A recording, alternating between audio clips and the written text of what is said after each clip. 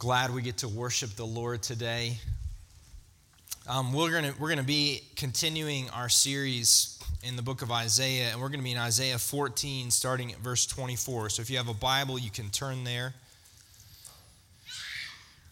Before we do, just wanted to make sure you know that Tuesday from 6 to 7:30, correct? We're gonna have a parents' night.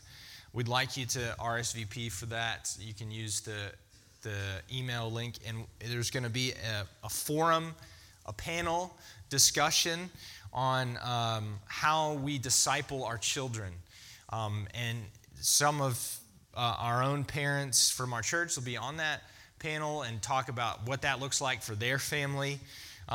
We are all striving to be better parents together. So if you have not yet attained the level of perfection in parenting, I know there might be some of you in here, maybe consider joining us on Tuesday night.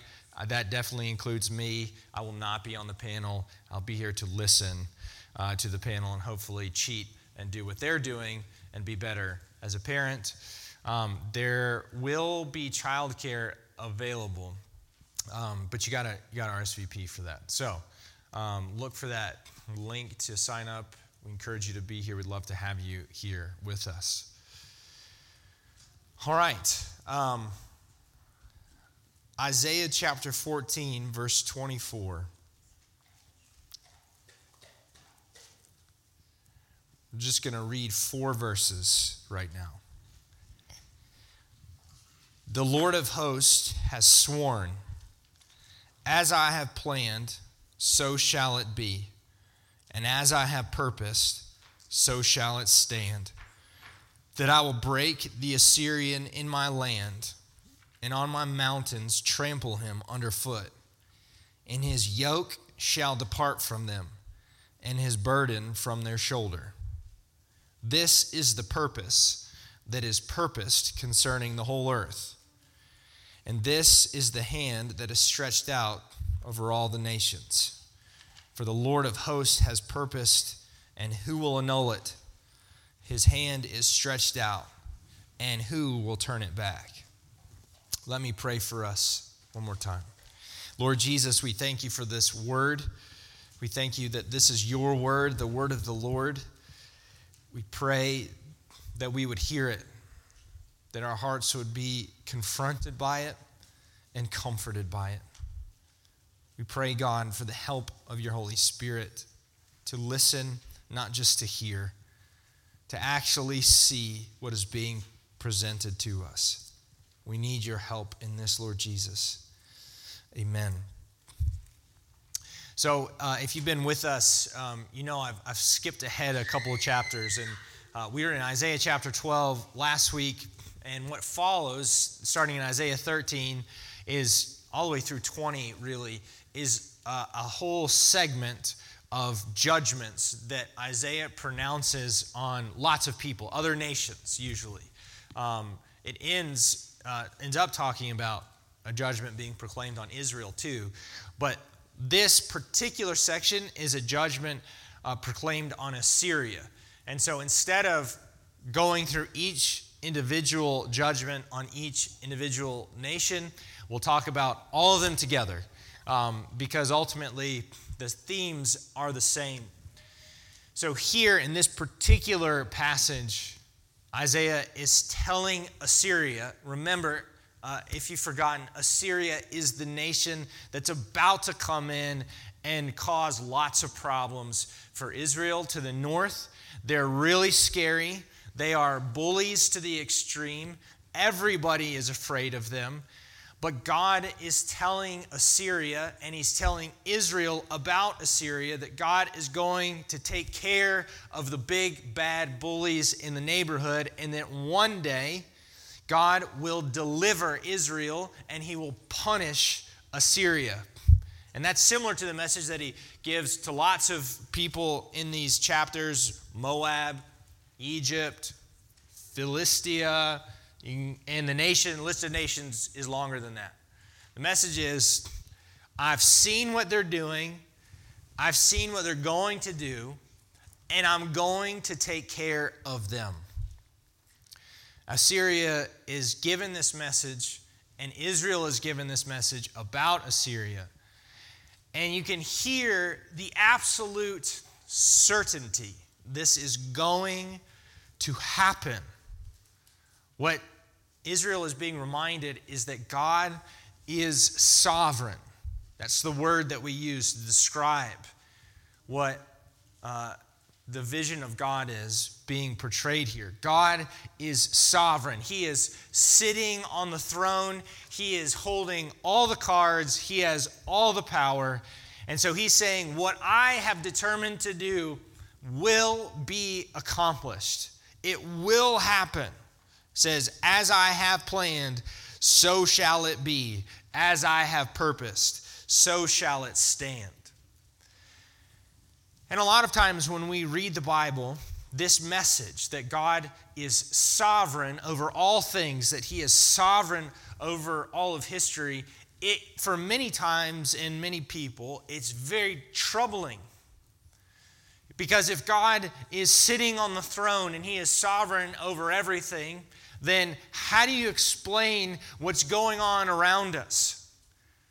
Because everything doesn't seem to reflect the fact that God is sitting on the throne and he is in charge. You know, we just prayed together, your kingdom come, your will be done. And when we're praying that, we're saying and we're confessing things are not as they should be. So how can we pray that in 1 minute and read a verse that says, actually, God is in charge and he will do exactly what he has said he will do?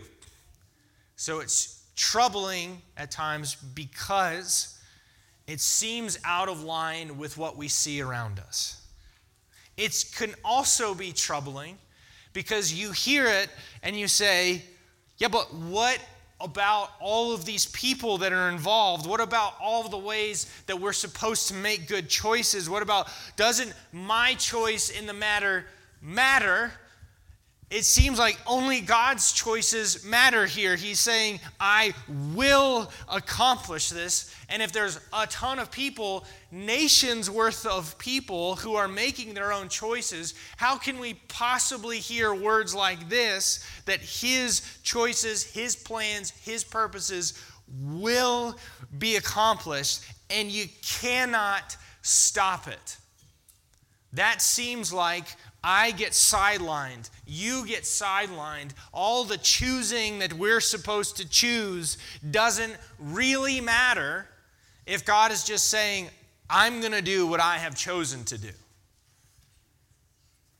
God's sovereignty challenges us in our own self-understanding, and it challenges us to trust that he actually is just and good and true. And for Israel, you have to kind of think to the people who are hearing this. Because God is not telling Israel, hey, I'm going to deal with your enemies tomorrow. He's not giving them any sort of timeline. He's not saying, like, if you circle this date on your calendar, by this date, this is when it will happen. He's just saying, it's going to happen. I will accomplish my plans and purposes. And the reality is, because we have history books, we can look and see that the people who heard this prophecy probably died without ever seeing it fulfilled. And it's quite possible not only they died, but their children died and their grandchildren died, and nobody saw the fulfillment of this prophecy. And so Israel is not being given this promise and saying, now wait 5 minutes, you're definitely going to see it come true. They are instead left waiting. Hey, when are you going to do this thing? So when we come to Christmas time, Christmas is coming soon. I assume that some people in this room care that Christmas is relatively close. And what is today? It's exactly 2 months from today. How convenient. I didn't even realize that. Today is October 25th. December 25th is 2 months away. I'm not going to count down how many days that is for you. Nobody needs that anxiety in church. It's 2 months away. I assume that many of us are excited about that. If you are excited about Christmas being here relatively soon, would you raise your hand? Many smaller hands. Also some big ones. That's great. Christmas is exciting. It's on the calendar. It's definitely coming. When you're a child, you don't necessarily understand how days and calendars work. So you're living in what is seemingly unending anticipation. When is it ever going to be here? Well, it's exactly the number of days on the calendar that I have told you every single day, and is getting one day smaller every day. I don't know why this is so difficult. But when you're a child, you can't see that. You're just living in the agony of anticipation. And at least when we have that, we have a calendar that tells us when that day is coming. And Israel has no calendar. They are just waiting for God to do what he said he will do. When we talk about God's sovereignty, when we talk about him sitting on the throne and accomplishing exactly what he has chosen to accomplish and to do what we want him to do, we are entering into the territory of mystery. We are entering into a dark room where we have to kind of feel our way along the walls. And we have to trust that the news we've heard is good and it will happen. So first, when we are challenged in God's sovereignty and we look at the world around us, it is natural to ask the question, how can this be true and the world that I see around me is the way that it is? And what I would tell you is, though that same feeling that you are feeling is the feeling that Israel had all the time. And I can prove it to you. It's called the book of Psalms. If you'll read the book of Psalms, you could probably, at this very moment, flip open to a random psalm, and it will probably have questions just like that question. Almost a third of the Psalms are asking repeatedly, you said the world would be like this. How come it is like this instead? You said you're sitting on the throne. How come then the evil triumph, the good suffer? Where are you? And when God puts those prayers into the text of Scripture, he is telling you that faithful, trusting people who are confused and in the dark in the room, you're okay. He can handle your questions, and your dis-ease is okay. It is natural. It is normal. And you should do something with it. You should confess it to him. You should talk to him about it. And when you read these psalms of questions and mistrust and not being quite sure of how things are going to work out, the final piece of those psalms is usually, okay, I don't understand it, but I believe that you will do it. So if you are feeling uncomfortable with this idea that God has said he will take care of the bad guys, and you don't see the bad guys being taken care of, the Psalms are for you, and you have not fallen off the pages of the Bible.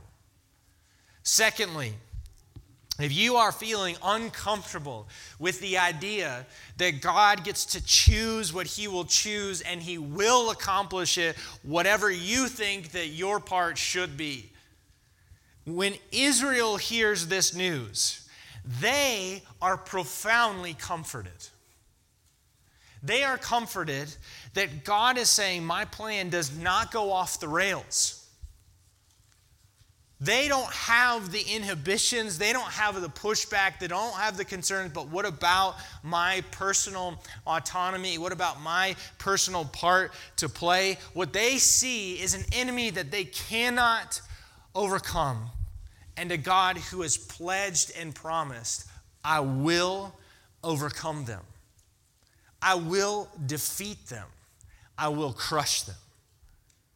And Israel takes profound comfort that they cannot themselves get God off of the rails of history and turn over his plan.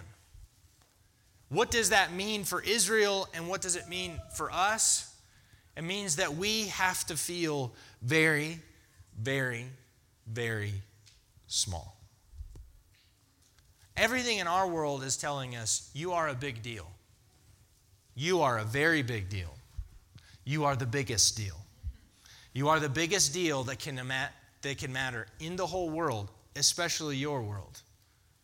But passages like these zoom out way, way, way into the big picture.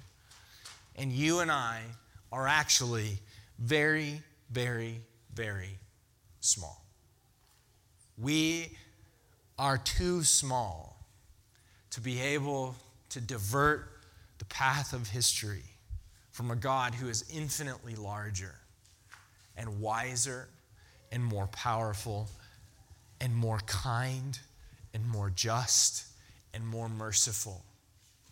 And we can take hope and take heart, not fully understanding how that all works out, but trusting that the God of the universe is on our side. Now, if you are hearing that, you might be saying, well, yeah, but what if you're an Assyrian? How does this sound? The answer is, not great. Not great, right? It's pretty troubling. And if you read all of these chapters, you'll see that all of Israel's enemies ultimately get to be on the other side of this, though they might be in control and in power then. And it's constantly God promising, I'm going to deal with them, and I'm going to deal with them, I'm going to deal with them too. And if you're looking at this and asking, yeah, but that's a lot of other people. Unless you forget, Israel is also receiving this news. The news seems to be for everyone, God is going to judge you. Egyptian, Assyrian, Moabite, Philistine, Israelite, God is going to judge you. But this is not the end of the story that Isaiah foresees. In Isaiah chapter 19, at the end, he addresses both Israel, Egypt, and Assyria. And I'm just going to read to you just the last few verses of chapter 19. In that day, there will be a highway from Egypt to Assyria, and Assyria will come to Egypt, and Egypt into Assyria, and the Egyptians will worship with the Assyrians. Which didn't happen. Everybody has their own gods. Everybody's separated from one another. There is no back and forth. Nobody goes and hangs out at each other's houses. Nobody likes each other. In that day, Israel will be the third with Egypt and Assyria, a blessing in the midst of the earth, whom the Lord of hosts has blessed, saying, listen what God says. Blessed be Egypt, my people. Blessed and Assyria, the work of my hands. And Israel, my inheritance.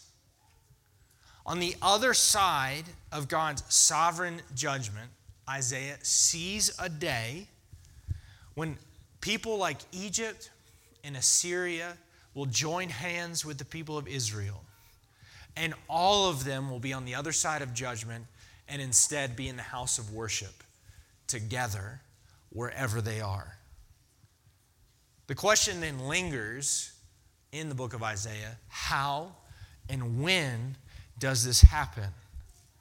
And in Isaiah 14, in the passage that we just read, God gives us a clue. Because he says, I will break the Assyrian in my land, and on my mountains trample him underfoot. Many, many, many years later, the rescuer of Israel, the Lord of hosts himself, will walk up the hilly paths of Jerusalem onto the tops of the mountains of his people. And he, the Lord of hosts, the sovereign ruler over all the nations, will be enthroned on a cross. And over him will be the appearance of all of God's angry judgment. And all the Egyptians and the Assyrians and the Israelites' judgment will come on him. And on those mountains, he will trample under his foot the power of evil and darkness. and he will make a way for the enemies of God to be brought into the house of God, to be a part of the people of God. The God who is sovereign over all of history, his sovereignty is best seen in the ways that he absolutely accomplishes exactly what he has purposed to accomplish in the way that his Son is born.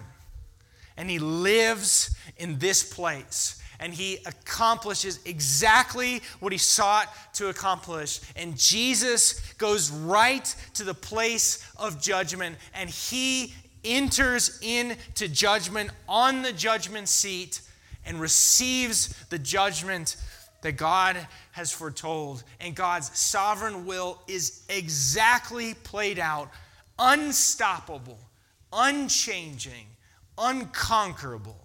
And Jesus breaks the back of the enemies of the peoples of the earth forever.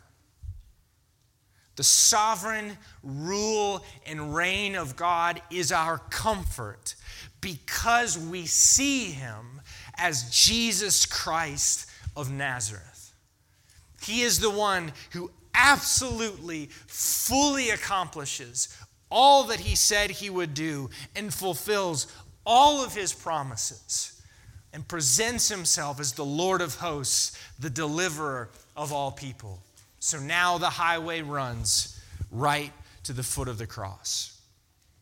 This morning, if you are challenged and disturbed by the idea that somebody other than you sits on the throne, that you are not in the one who is in control, I present to you a better ruler than you or me.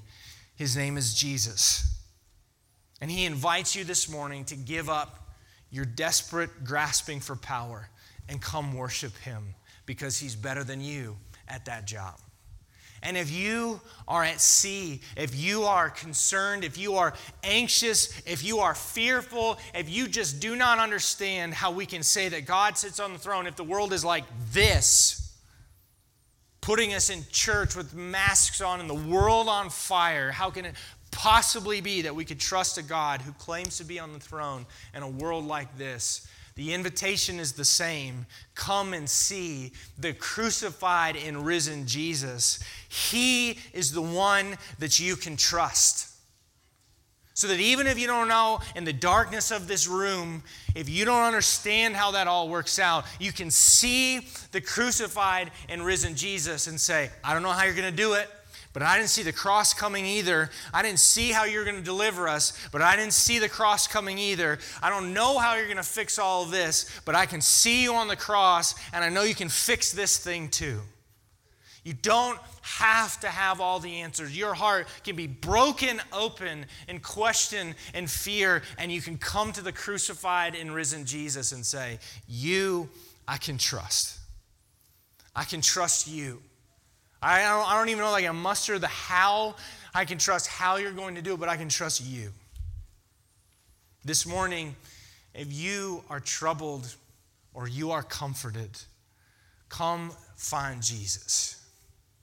And he will show you the way. He will show you himself. The answer to the hope of the nations. The sovereign ruler of all history, who has summed up history in himself and presented himself as deliverer and king. Let me pray for us.